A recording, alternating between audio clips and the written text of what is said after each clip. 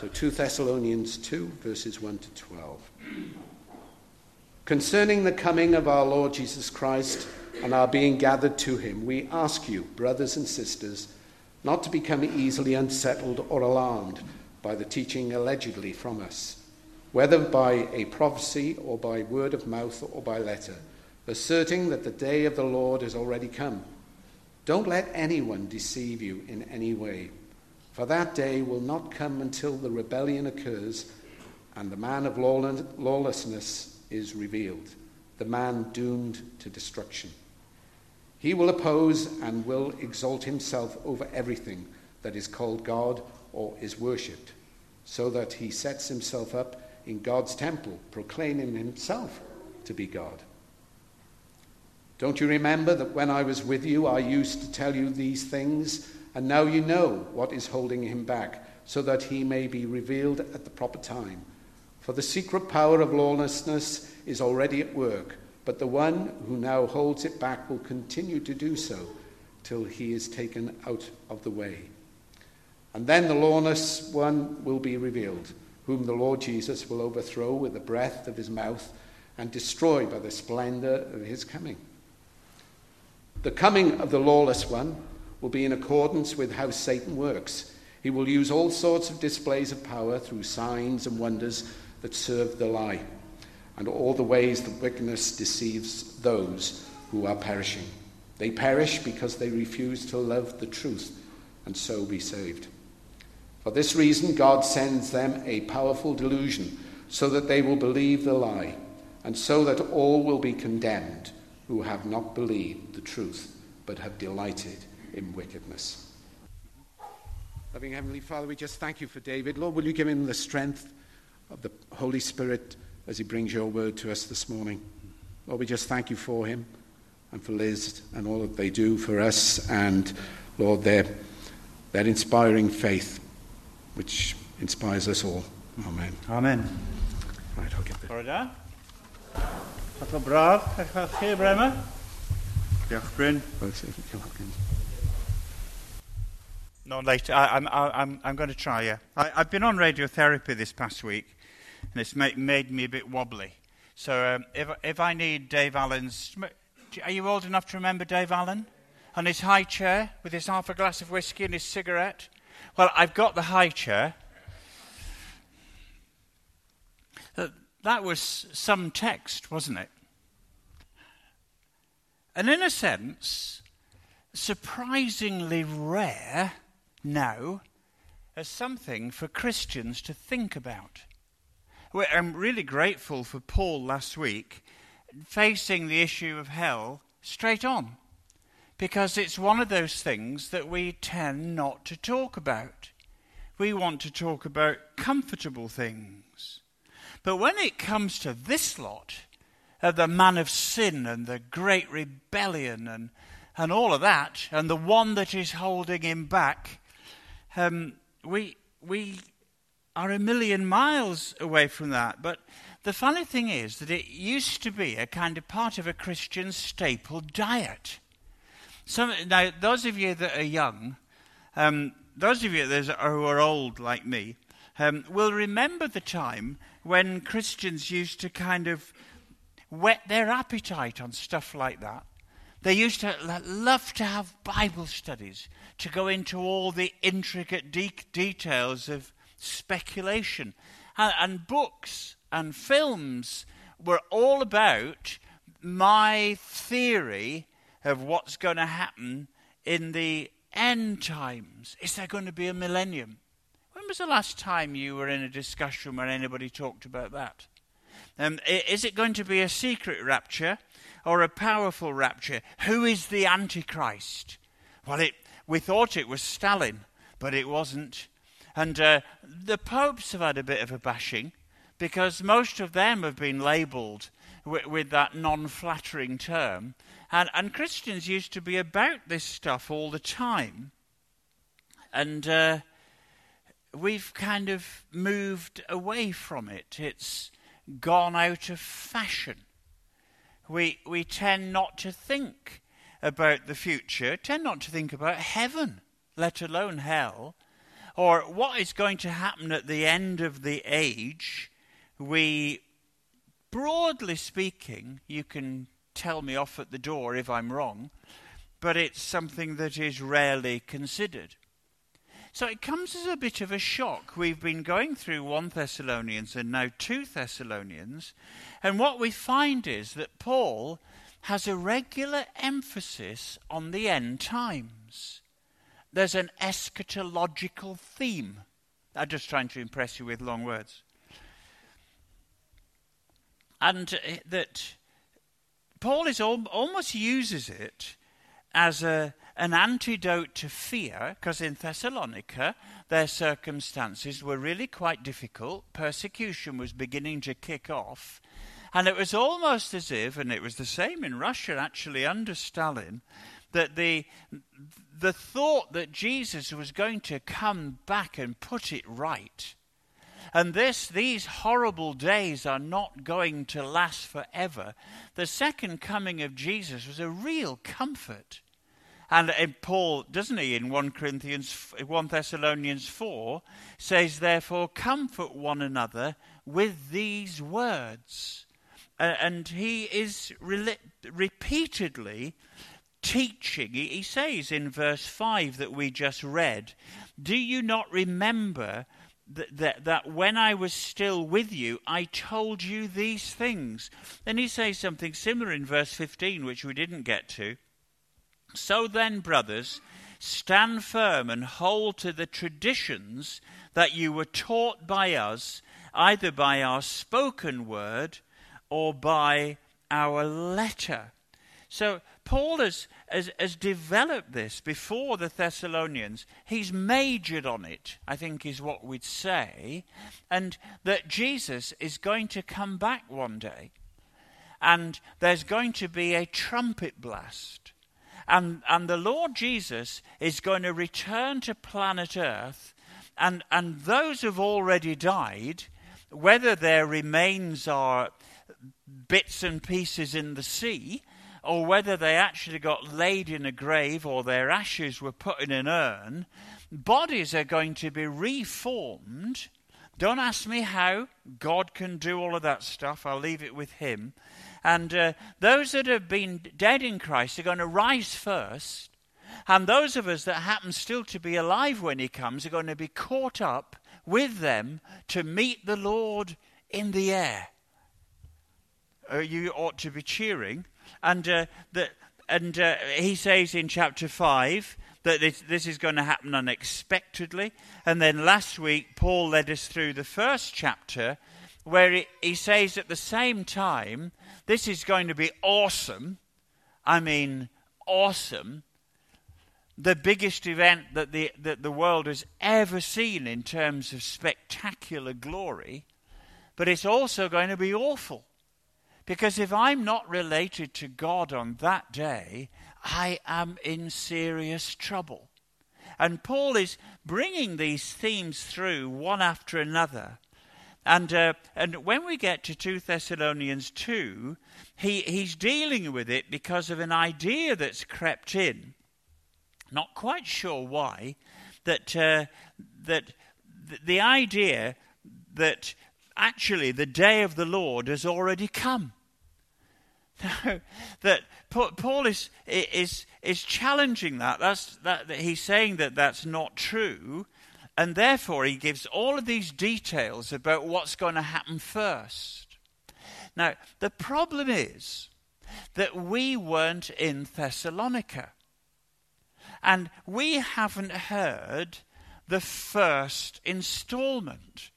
We've got his letter, but clearly he explained a lot of this stuff person to person. And therefore, at one point he says, you know the one who is holding him back. No, I don't. I don't. Because I wasn't there. And this has given birth to a tradition with this verse of speculation, of trying to work out the deeper mysteries. Can I just say that Paul didn't write it for that reason? he wrote it to help us prepare for the future. And I'd like to just take that in three aspects, just for us to get our heads round.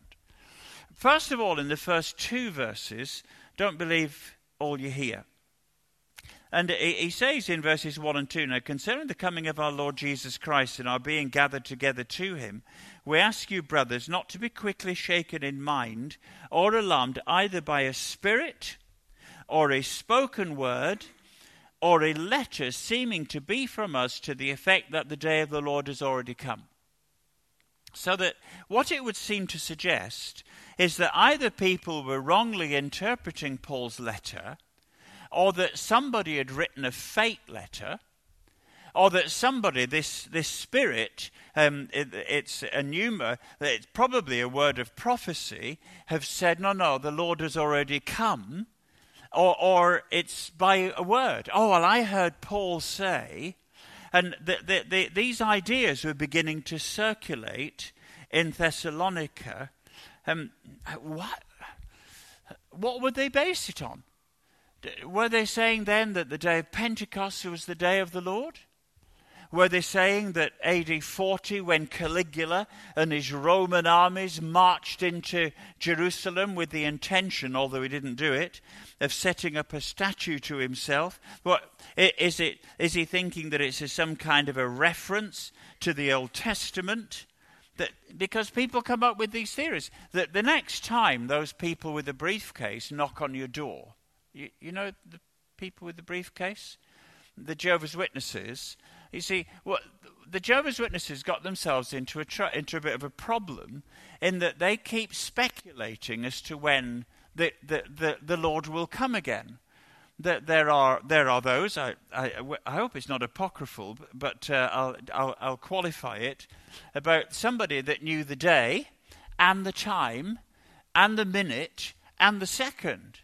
And so he climbed a tree thinking that when that second came, if he leapt off the branch, he'd first of all go down and then go up. As you probably realize, he simply went to hospital. But the Jehovah's Witnesses actually taught that the Lord Jesus was coming back in 1914. And then they had a problem when 1915 came, and they came up with this theory, oh, well, he did come. He came to our offices in Manhattan. Yeah, pigs have got curly tails. So that these kind of notions were flying around. What do we lose, Paul is saying? And he says we lose two things. If the Lord has already come secretly, and that's the end of all it is, if he's not coming powerfully, well then our expectation of Jesus coming in the clouds, in power and glory, to wrap this world up, it almost robs us as that. But it also, and he says, he robs us as two things.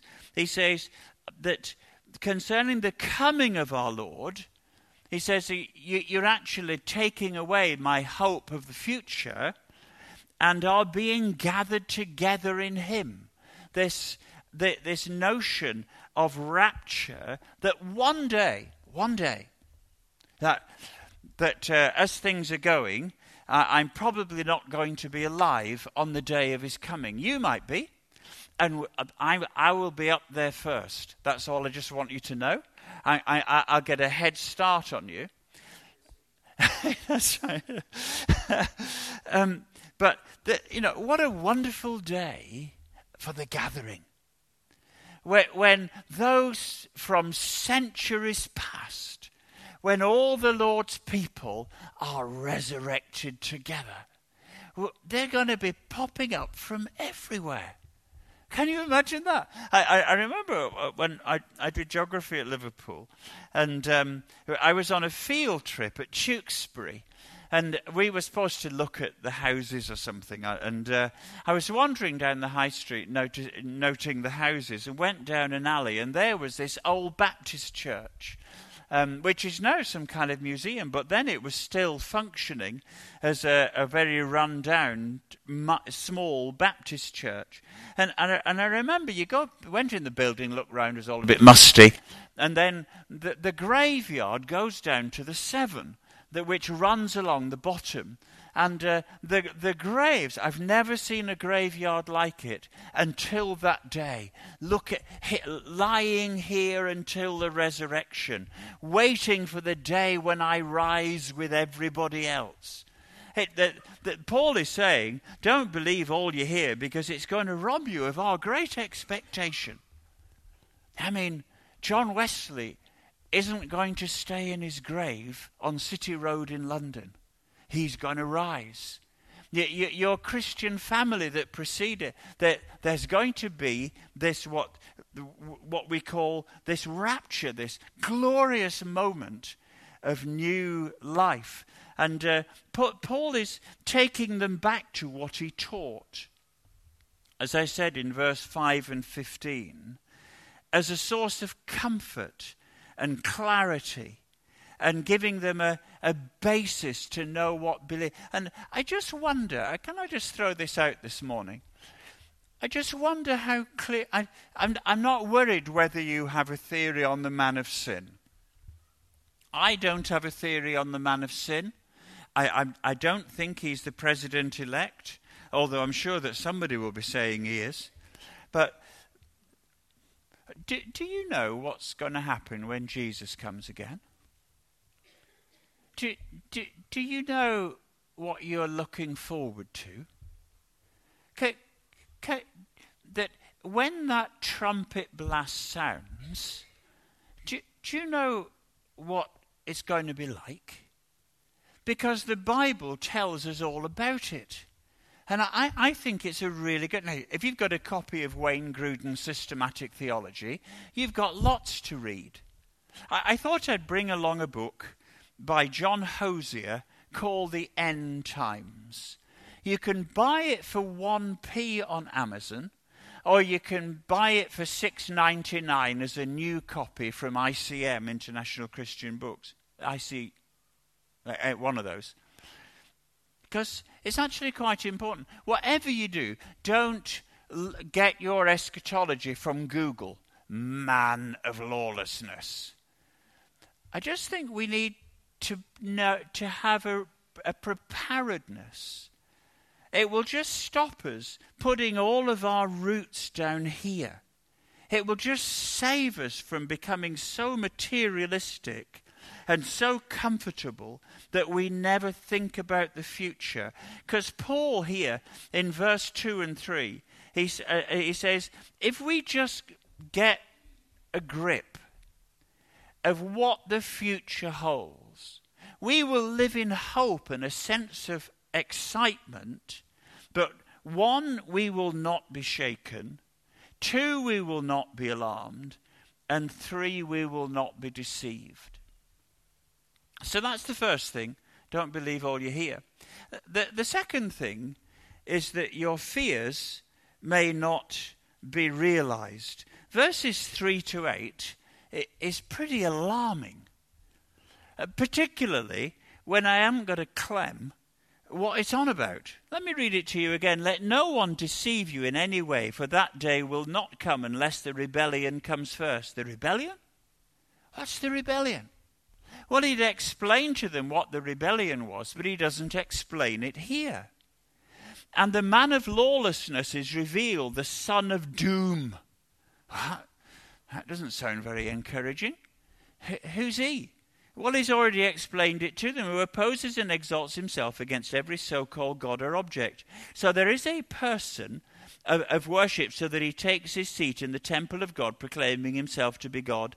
Do you not remember that when I was still with you, I told you these things, and you know what is restraining him now, so that he may be revealed in his time?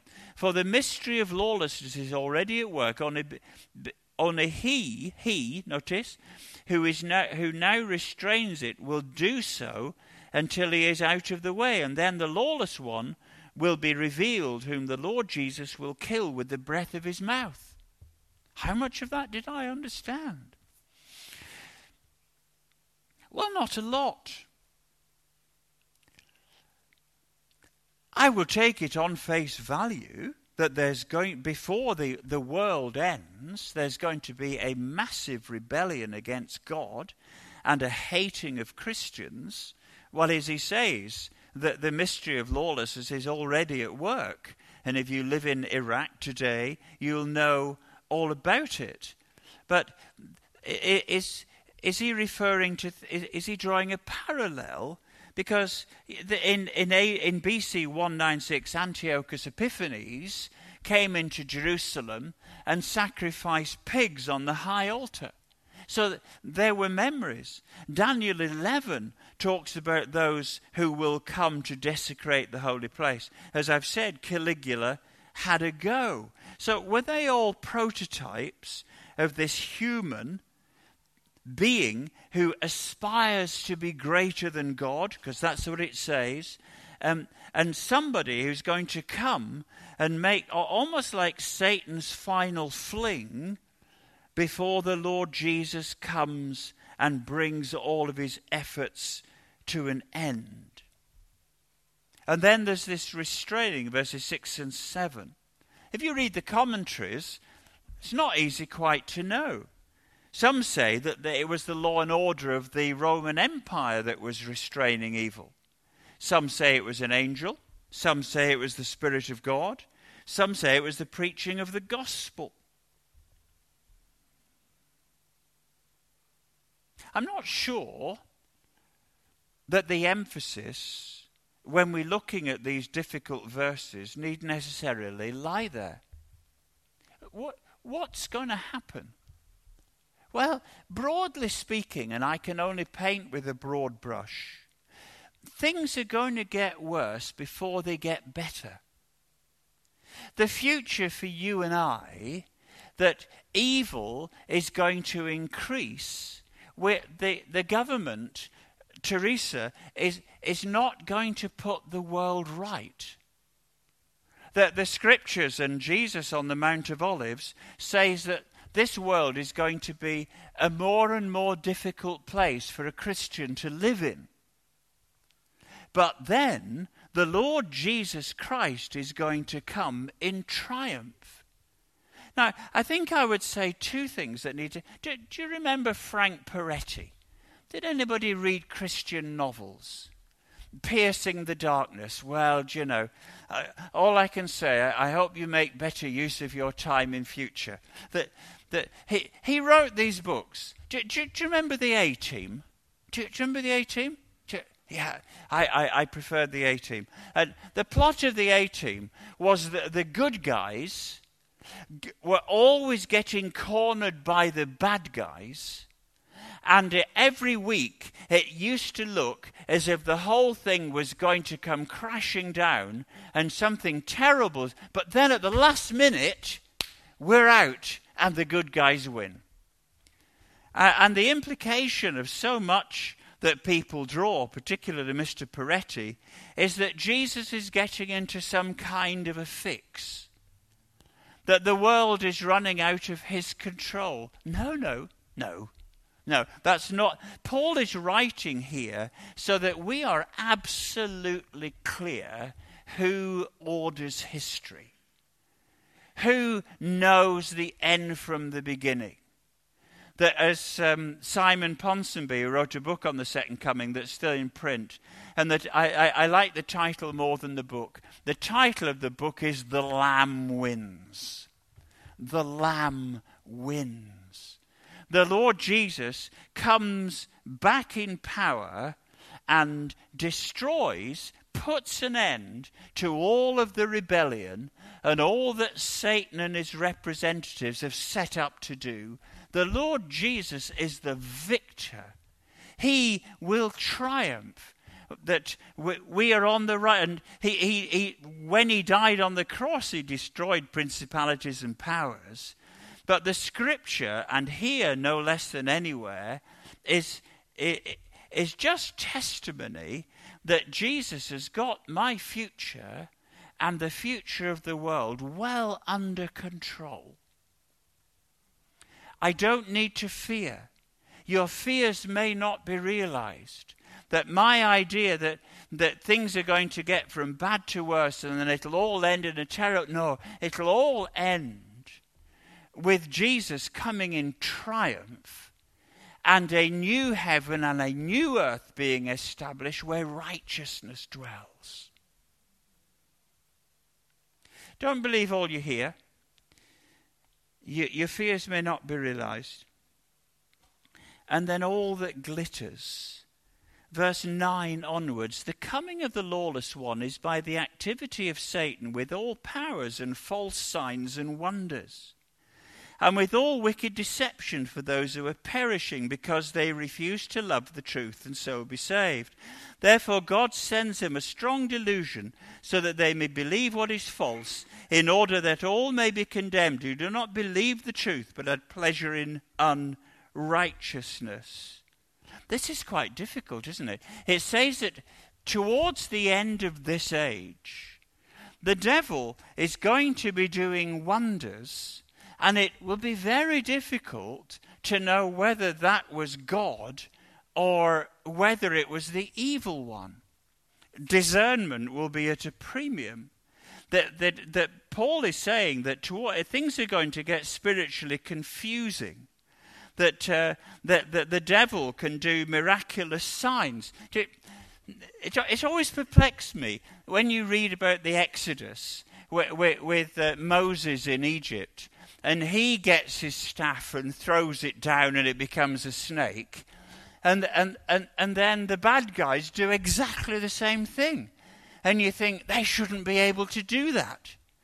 But here Paul is saying something similar, that evil will do a replica of the work of God, and the devil is able to do that, something that's a lie and spurious.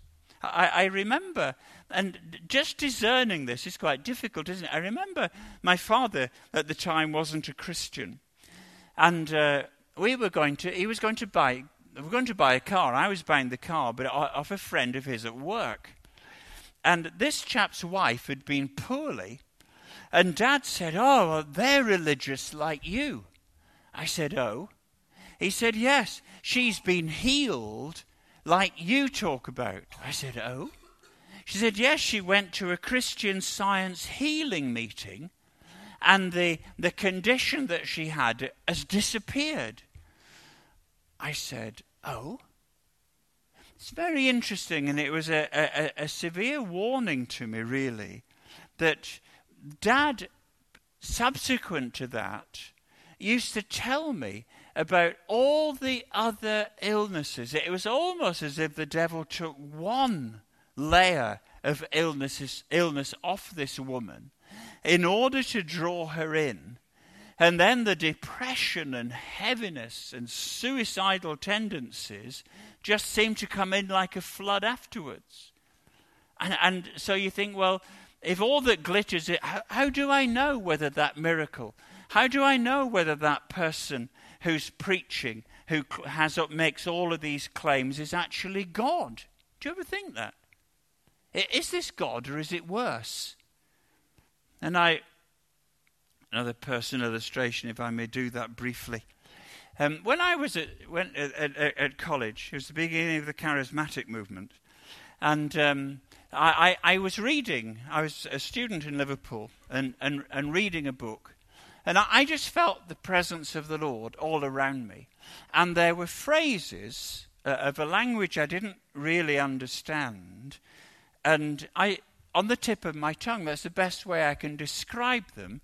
As if they were words that were just there, and I started to speak to them. And I thought, "Oh, I'm speaking in tongues.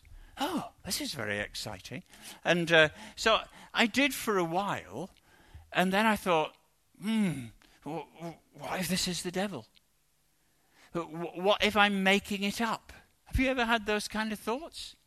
I think this is God, but how can I be sure? And in the end, I travelled from Liverpool back home to Lancaster and went to see my pastor and said, "What do I do?" Because by then I'd stopped. I'd have thought, well, I daren't trust myself with this. And he said, what Barry said, he said, David, I want you to go for a walk. And he said, I want you to go for a walk across a field, and I want you to speak in this language as you walk across the field. And when you get to the other side of the field, ask yourself the question, is the Lord Jesus dearer to me now than he was when I started? Do I find my spirit lifted? Do I find myself delighting and wonder with the Lord Jesus more than previously? So I thought, that's fine, I'll do that. And I went for a walk, more than one field. And I just found that the Lord Jesus was sweet to my heart as I spoke these words. I didn't fully understand. I was praying a prayer language. And I think it's a fair test in answer to the question that, is the Lord Jesus glorified? When you're listening to this faith healer so-called, is Jesus exalted? Is he speaking about the cross? Is he speaking about how wonderful Jesus is in the midst of his talk about miracles? Because if there's one thing, and by the time you get to the end of our reading, that it's quite dramatic, isn't it? And with all the wicked deception for those who are perishing, because they refuse to love the truth and so be saved. Therefore, God sends them a strong, and there's this dividing between people. I need to be on the right side. That's what Paul is saying. I need to be a follower of Jesus. That there are personal choices here, and how dangerous it is to refuse the truth. How very dangerous. The consequences and outcomes are terrible. And people refuse the truth for all kinds of ways, but here is the warning.